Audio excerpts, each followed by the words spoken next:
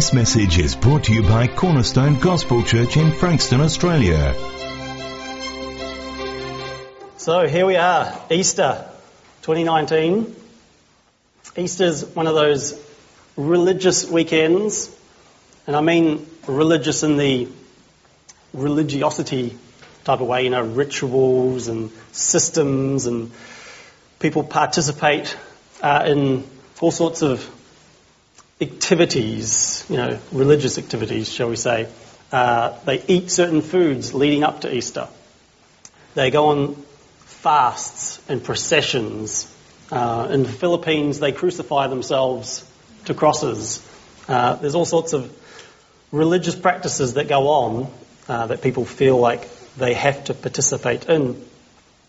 And growing up, my family's Easter ritual was turning up to church for the first time that year. And it was to be followed 8 months later by a second visit at Christmas time. But it was the first of our sometimes twice yearly visit to church. And I sound like I'm criticising that, but I'm grateful that we went twice a year. It's better than not going at all. At least I got some exposure to Christian teaching and doctrine, even if at that young age it didn't make much sense to me. But the problem that can occur with many religious practices is when they're done automatically, when they're done out of a habit to the point where you actually forget why you even do them. You forget what they're all about. Or, as happens in many churches today, where people come to church as seekers, they're seeking answers, and they're welcomed into the church cafe. They hang out, they eventually go in and sit in the service, they listen to the positive message that's been spoken, and they become part of the gang, or they become part of the club, as it were. After a while, they start to help out as an usher. They start playing in the band. They start organising children's ministry. And yet, they've never actually been converted. They're just taking part in the club. And this is where our modern generation fails, because we're all about self-esteem. Not judging one another, not asking tough questions. And so throughout Christendom, the global church, so you say, there are multitudes who name the name of Christ. They call themselves Christians, but they've never departed from iniquity. They've never repented. They've never called out for mercy. And they don't trust their lives to Jesus. In fact, someone recently questioned Ray Comfort, I think it was on Twitter or Facebook, and they said to him, "Are you saying there are multitudes who go to church who aren't Christians?" And Ray replied, "I'll go one further. There are many behind the pulpit who are not Christians." And Anton Bosch made a similar point 2 weeks ago when he was here, that churches are often full of well-meaning, really nice people who haven't been born again. And perhaps part of the problem could be blamed on our modern concept of church, where all are welcome, as opposed to New Testament church, where only Christians. Church was exclusively for Christians, not for the world. In fact, many churches now treat Sunday as the only outreach they do. It is the place where they specifically invite non-Christians to come. And the problem isn't so much that they invite non-Christians, as it is that when they come, they're not confronted with the gospel. They're just made to feel comfortable, and they're made to feel like they're already part of the body. They're already God's children, even though there is no evidence of repentance or faith.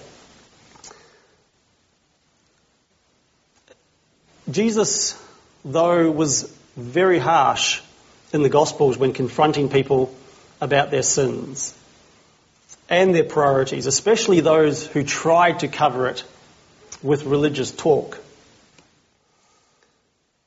But because he knew that the heart is more deceitful than all else and is desperately wicked, he was not fooled by the pride of man's heart and its ability to deceive us. So Jesus warned that we must enter through the narrow gate. For the gate is wide and the way is broad that leads to destruction, and there are many who enter through it. Notice that there are many who enter by the gate that leads to destruction, because the gate is wide and the way is easy. You don't have to try to go to hell. It's the default downstream direction. You pretty much get there automatically. It's like buying something online. You know, you go through the checkout form and you don't have to sign up to the newsletter. The checkbox is already checked for you. It's set there by default. You have to specifically and willfully uncheck the "do you want to sign up to our garbage newsletter" form. It happens by default. And it's the same for destruction. The destination that's already been entered into the GPS of your life was set by default to destruction. In contrast, Jesus says that the gate is small and the way is narrow that leads to life, and there are few who find it. That is a terrifying truth to comprehend. Not only is the gate small, but the pathway after the gate is very narrow and difficult. And there are few who manage to find the gate in the first place. We're told to strive to enter through the narrow door. The door to eternal life is not only narrow, but there's only one. One single small door that leads to life. Only one way, one means by which we can find eternal life. And we'll come back to this shortly. But before we talk about the one and only way, we have to deal with why we even need a way. Who cares? Why can't we just enjoy our lives? Why all this religious mumbo-jumbo, as some might say? Have you ever been out to a really nice restaurant with your friends, perhaps, or your family? You've treated yourself to all the good stuff, you know, the really good stuff. You've even gone and ordered the best dessert. You've ordered a few drinks as well. And later, after you've enjoyed your meal and you're sitting there nice and plump and you're laughing and you've giggled away, all of a sudden your face turns pale when the receipt is put in front of you. And you almost die of fright when you see the total of the amount owed. Imagine if that was more than you could afford to pay. You can imagine that the feeling in your gut as you realise that you have no means to pay this bill. Or perhaps you've done what I've done once, is you filled your car up with petrol, only to realise you don't have your wallet and you have no means to pay the debt you've just incurred. For most people, their first encounter with God may be like this. For the Bible says that the wages of sin is death. In other words, you earn death when you sin. And frightfully for many, it will be too late when they realise this. They don't realise that their stubbornness and unrepentant sin is storing up terrible punishment for them. For the day of anger is coming when God's righteous judgment will be revealed. He will judge everyone according to what they have done. For it is a terrifying thing to fall into the hands of the living God. My friends, do not be afraid of those who kill the body and after that have no more that they can do. But I will warn you whom to fear. Fear the one who, after he is killed, has authority to cast into hell. Yes, I tell you, fear him. For what shall it profit a man if he shall gain the whole world and lose his own soul? Or what shall a man give in exchange for his soul? Riches do not profit on the day of wrath, but righteousness delivers from death. It doesn't matter how healthy or wealthy you are on that final day of your life. It will mean zip. It will mean nothing before God. For everyone must die and after that be judged by God. And only righteousness can deliver from the sentence of death. The problem is that we are all as an unclean thing. All our righteousnesses are as filthy rags. The very best that we have to offer God is our used toilet paper or sanitary pads. It ain't going to cut it.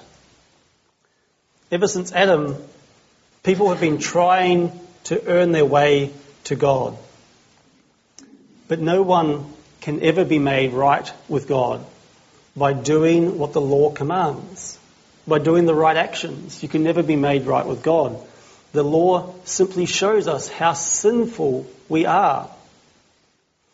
A man is not justified by the works of the law, since by the works of the law, no flesh will be justified. There is no getting around the fact that our efforts and works can't earn favour with God. The deception that our life is some great cosmic scale where you can outweigh the bad you do by doing some good things is one of the greatest lies ever told. Because that's not how justice works. Justice doesn't care what good you may have done. It cares about setting things right with the things you have not done right. Some think that they will be okay with God because they've experienced things. They've experienced miracles. Perhaps they've experienced supernatural events. But Jesus warned that on that day many will say to him, Lord, Lord, did we not prophesy in your name and cast out demons in your name and do many wonderful or mighty works in your name? And then will he declare to them, I never knew you. Depart from me, you workers of lawlessness. So being a miracle worker is no proof of salvation, nor is prophecy or exorcism. Jesus brings it back to a matter of righteousness. These people have not departed from sin. They have an external appearance of spirituality, but they're still rotten on the inside. And that's why the ministry of John the Baptist and Jesus both began and consisted of calling people to repentance. John's ministry was a ministry of repentance. In those days, John the Baptist came preaching in the wilderness of Judea, saying, repent, for the kingdom of heaven is at hand. And likewise, Jesus began to preach and say, repent, for the kingdom of heaven is at hand. Or Mark's gospel account says Jesus came into Galilee preaching the gospel of God and saying, the time is fulfilled and the kingdom of God is at hand. Repent and believe in the good news. Many people probably don't think that Jesus' ministry called people to repentance. They just see him as the nice man who taught nice principles of morality. But Jesus was very clear. And he spent much of his earthly ministry calling people to repentance. For unless you repent, you will all likewise perish, he said. But the Lord is patient with you, not wanting anyone to perish, but everyone to come to repentance. Isn't it interesting that that's what God wants, is for people to come to repentance? I'm sure if you asked the average Christian, what would God want most for someone? I could only imagine what the answer would be, but it probably wouldn't be repentance. But God's not willing that any should perish, but that all would come to repentance. And he is now declaring to men that all people everywhere should repent, because he has fixed a day in which he'll judge the world in righteousness. That's why God is calling people to repentance. Because there's a day coming that they have to face, a day of judgment. And God knows that very well. And he knows that unless they repent, they will perish. Repent, therefore, and turn back, that your sins may be blotted out. The first step is a humbling oneself before God and acknowledging that we're wrong, he's right. Because God is opposed to the proud, but gives grace to the humble. It's a very key point to remember. God resists the proud, but gives grace to the humble. So the one small door we mentioned earlier is difficult to find because it requires humility. And it's easily missed because we have to stoop down, as it were, on our hands and knees to see it. And most people are not willing to do that. It requires humility. The key to repentance, the scripture points out, is godly sorrow. For godly sorrow works repentance to salvation, not to be repented of. Or as another translation puts it, for the sorrow that is according to the will of God produces a repentance without regret, leading to salvation. Godly sorrow produces a genuine repentance. And repentance is the right response of the human heart to then trust in God's solution to our problem. This is not our solution. We can't fix it. We're the problem. But the solution was hinted at right back in the Garden of Eden. This is nothing new. When God said to the serpent, I will put enmity between you and the woman, and between your seed and her seed. He shall bruise you on the head, and you shall bruise him on the heel. We get this picture of a seed. A seed is coming. And then again to Abraham, when God said, in your seed, all the nations of the earth shall be blessed, because you have obeyed my voice. God's plan from the beginning was to send a solution to our problem. But the problem with our problem is that there is no easy solution. Because God is holy and just. He can't just let it go. He can't turn a blind eye on sin. And so God hinted to Abraham about how he was going to deal with our dilemma. We dealt with this morning when we read from Romans. After God had asked Abraham to sacrifice his son, and Abraham was about to bring down the knife, God said, do not lay your hand on the boy or do anything to him, for now I know that you fear God, seeing you have not withheld your son, your only son, from me. And Abraham lifted up his eyes and looked, and behold, Behind him was a ram, caught in a thicket by his horns. And Abraham went and took the ram and offered it up as a burnt offering instead of his son. So Abraham called the name of that place, "The Lord will provide," as it is said to this day, "On the mount of the Lord it shall be provided." So it was revealed that God would provide a payment for our sin. And then Isaiah prophesied, I believe it was 1,000 years later, very specific details about what God was going to do. That surely he has borne our griefs and carried our sorrows. Yet we esteemed him stricken, smitten by God, and afflicted. But he was pierced for our transgressions. He was crushed for our iniquities. Upon him was the chastisement that brought us peace. And with his wounds we are healed. All we like sheep have gone astray. We have turned everyone to his own way, and the Lord has laid on him the iniquity of us all. There was a very clear picture forming that God was going to send his chosen one to redeem Israel. He was going to pay for their sin.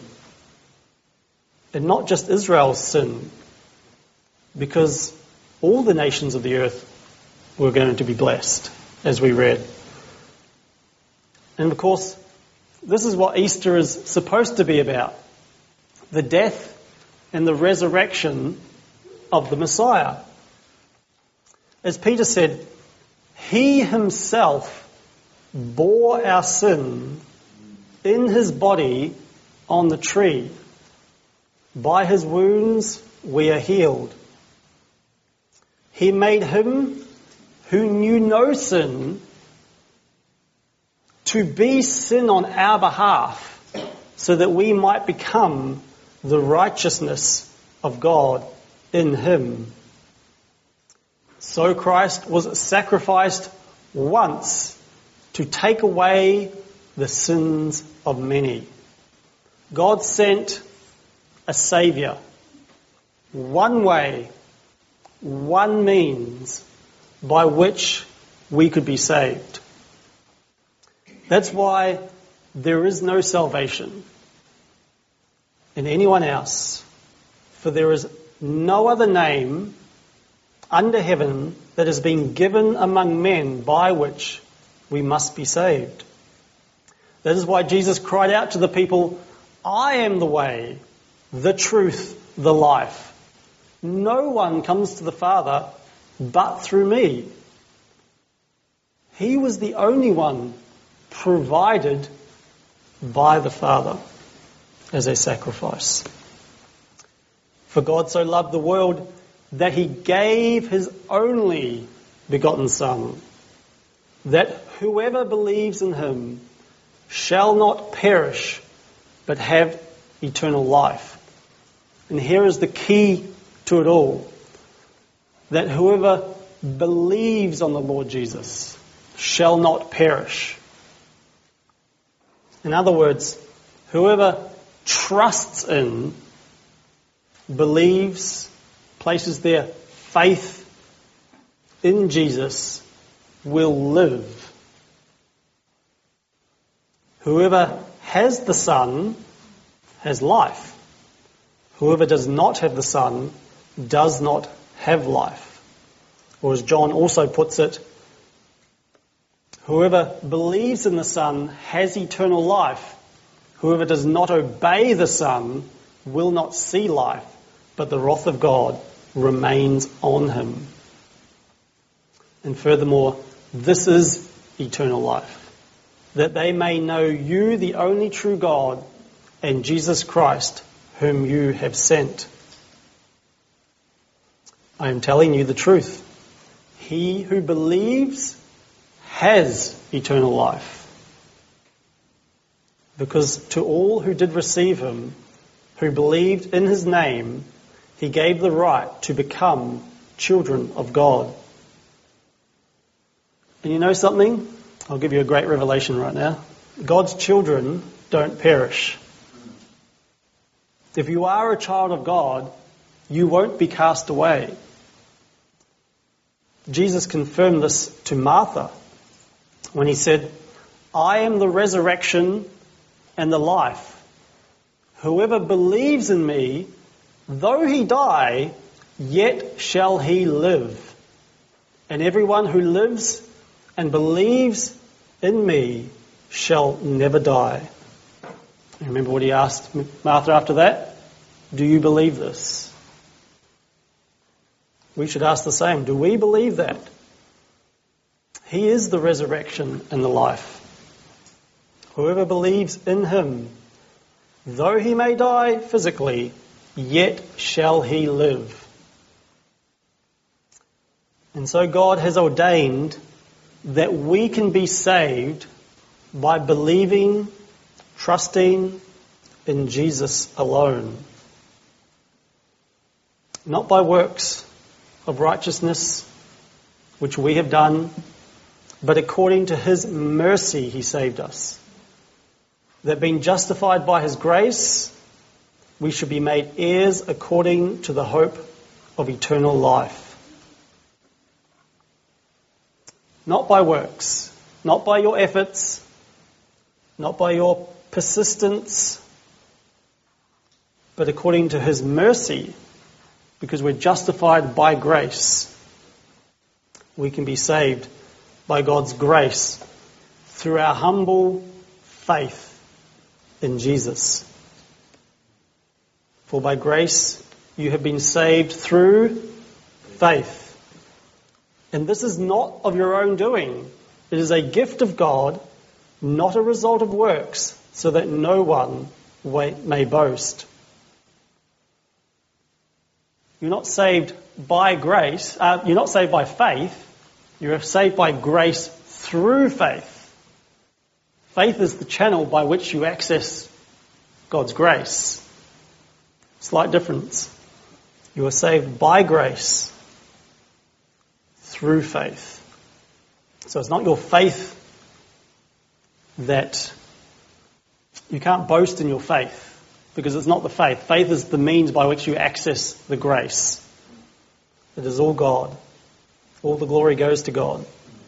So like Abraham, we can obtain righteousness through faith.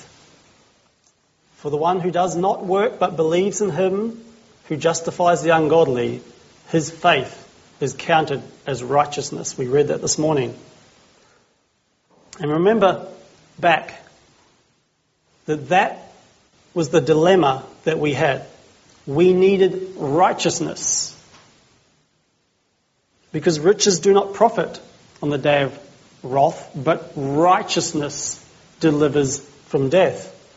The problem is we didn't have any righteousness of our own, but Jesus does. And because of his substitutionary death on the cross, we can now have his righteousness transferred to our account. Our debt can be paid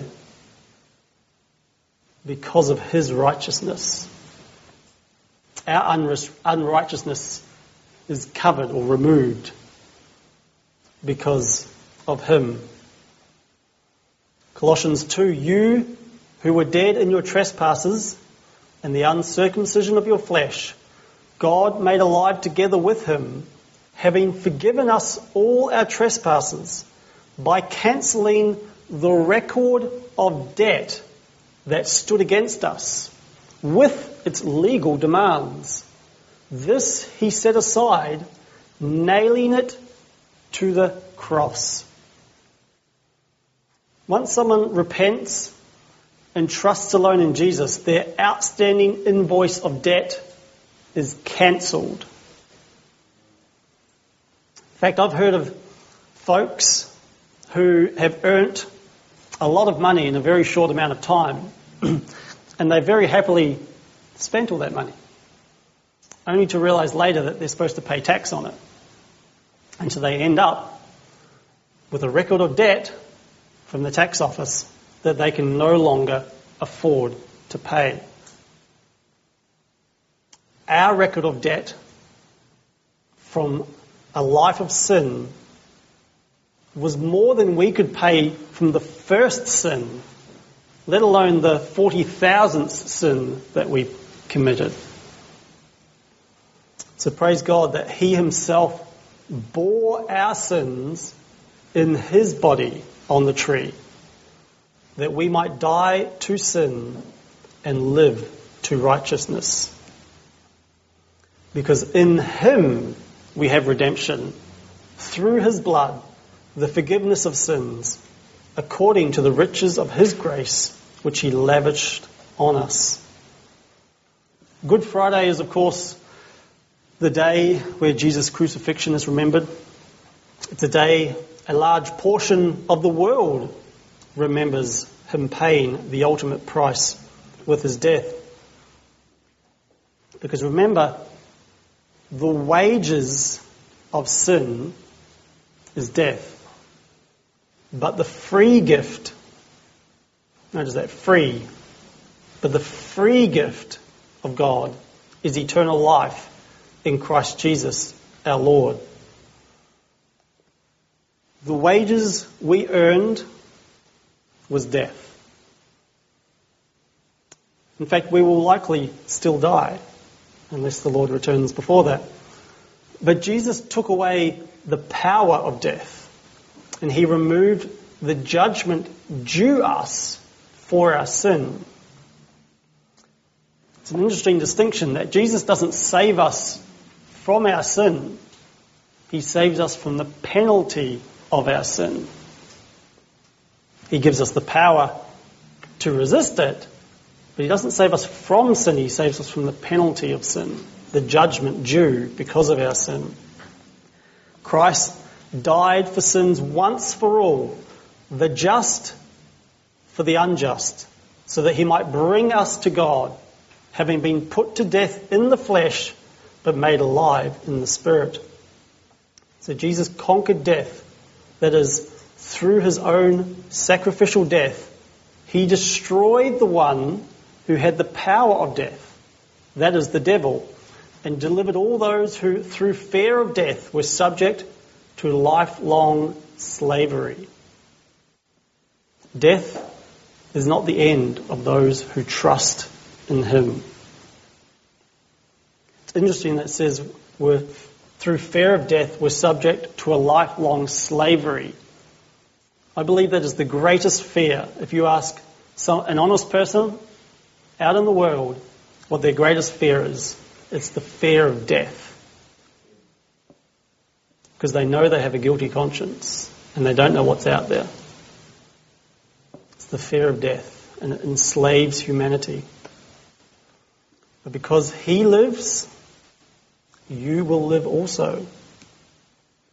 Therefore, if anyone is in Christ, he is a new creation. The old has passed away, behold, the new has come. There is one thing I haven't yet mentioned, and it's equally important. And I hinted to it just before. Because He lives, you will live also. We don't worship a dead God. Death could not hold Him down. The grave could not keep Him in. On the third day, He rose again, conquering death and solidifying once and for all that He is the way, the truth, and the life. He's not the way, the truth, and the death. He's the way, the truth, and the life. There is life in Him. He is the door. If anyone enters by Him, he will be saved and will go in and out and find pasture. There is one way, a very narrow way, that requires humility to even see it and brokenness to find it. And that way is the Lord Jesus. If you enter by him, you will be saved. If you abide in him, you will bear much fruit and prove to be his disciples. Therefore, he is able to save completely those who come to God through him, because he always lives to intercede for them. He always lives to intercede for us. Therefore, he is able to save us completely. There is therefore now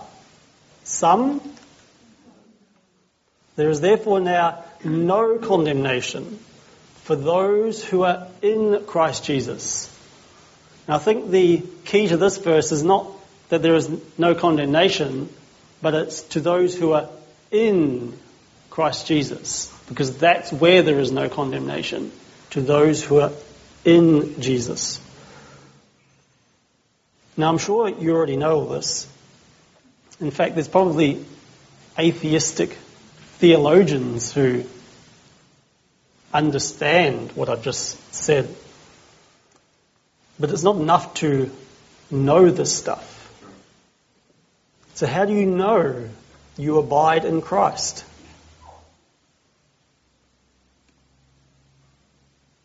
A new commandment I give to you, that you love one another, even as I have loved you, that you also love one another. By this all men will know that you are my disciples, if you have love for one another. Isn't that interesting? By this, by your love for one another, will all men know that you are my disciples. This is his commandment, that we believe in the name of his Son, Jesus Christ, and love one another, just as he commanded us. The one who keeps his commandments abides in him, and he in him. We know by this that he abides in us by the Spirit whom he has given us. This is a very key verse, because if you read the Gospel of John and the epistles of John, he constantly mentions the commandments of God. In fact, in the Gospel of John, Jesus says that he keeps his Father's commandments, and then he commands his disciples to keep his commandments. But he actually says what his commandments are. And John reiterates it in the epistle here. What is he talking about when he talks about the commandments of Christ? Is he talking about the 10 Commandments? Is he talking about the 613 Levitical laws? This is his commandment, that we believe in the name of his Son, Jesus Christ, and love one another. That's it. That is his commandments. Believe in the Lord Jesus Christ, love one another. The one who keeps his commandments abides in him, and he in him. We know by this that he abides in us, by the Spirit whom he has given us.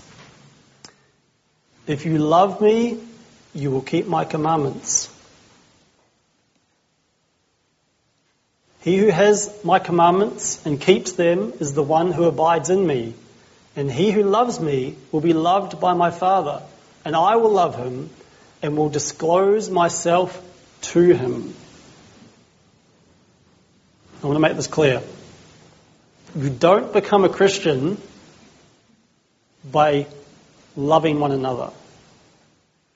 You become a Christian by repenting and believing the Lord Jesus. The evidence of your faith, the evidence of your belief in him will be the obedience to his commandments. Does that make sense? Big distinction. You don't become a Christian because you love one another. It doesn't make you a Christian.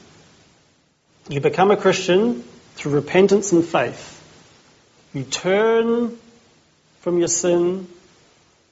You trust in Christ alone, in His righteousness. And when you've done that, the evidence of the truth of that will be love for one another.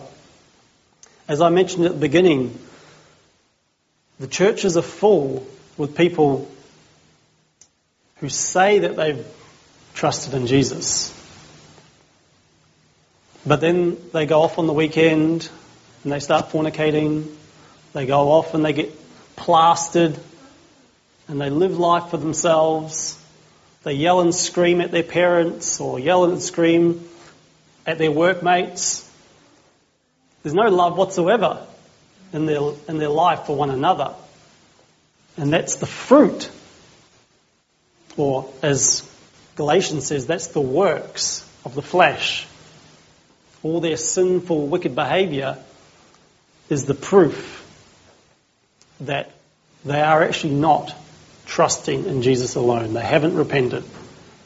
Whereas in Galatians, it contrasts the works of the flesh with what? The fruit of the Spirit.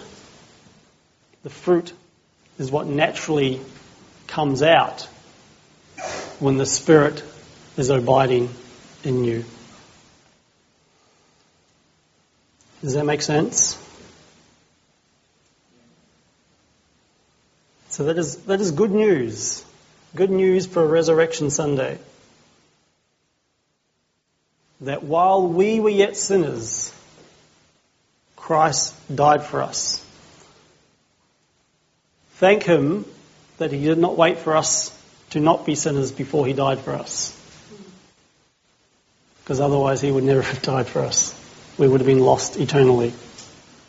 But while we, even before we were born, while we were yet sinners, He died for us. Let's give thanks. Father, on this day when many remember the resurrection of Christ, Father, we thank You that He is alive. We thank You that He has conquered death. Death no longer has dominion over Him. Lord, we thank You that He was the first fruit of the resurrection. And Lord, that gives us hope. Because if we are in Him, we too will rise. Father, thank You for Your glorious gospel message, Your glorious message of good news. That all who believe in the name of the Son of God may live. Father, I pray You would be at work in the hearts of any who may be here who have not trusted in You. Father, there is nothing more important than eternal salvation. Lord, it can be so easy to become comfortable in churches. Just get along with the club. Father, may that not be the case here. Father, may salvation, eternal life be of priority. Lord, I pray Your Spirit would do a work in this place. Father, bless our fellowship together. Help us in this week, Lord, to be a light for Your good news. To make Christ known among this dark and sinful world. In Jesus' name. Thank you for listening to this message. You're welcome to duplicate this message in its entirety for non-profit purposes. For more information and resources, visit cgc.org.au.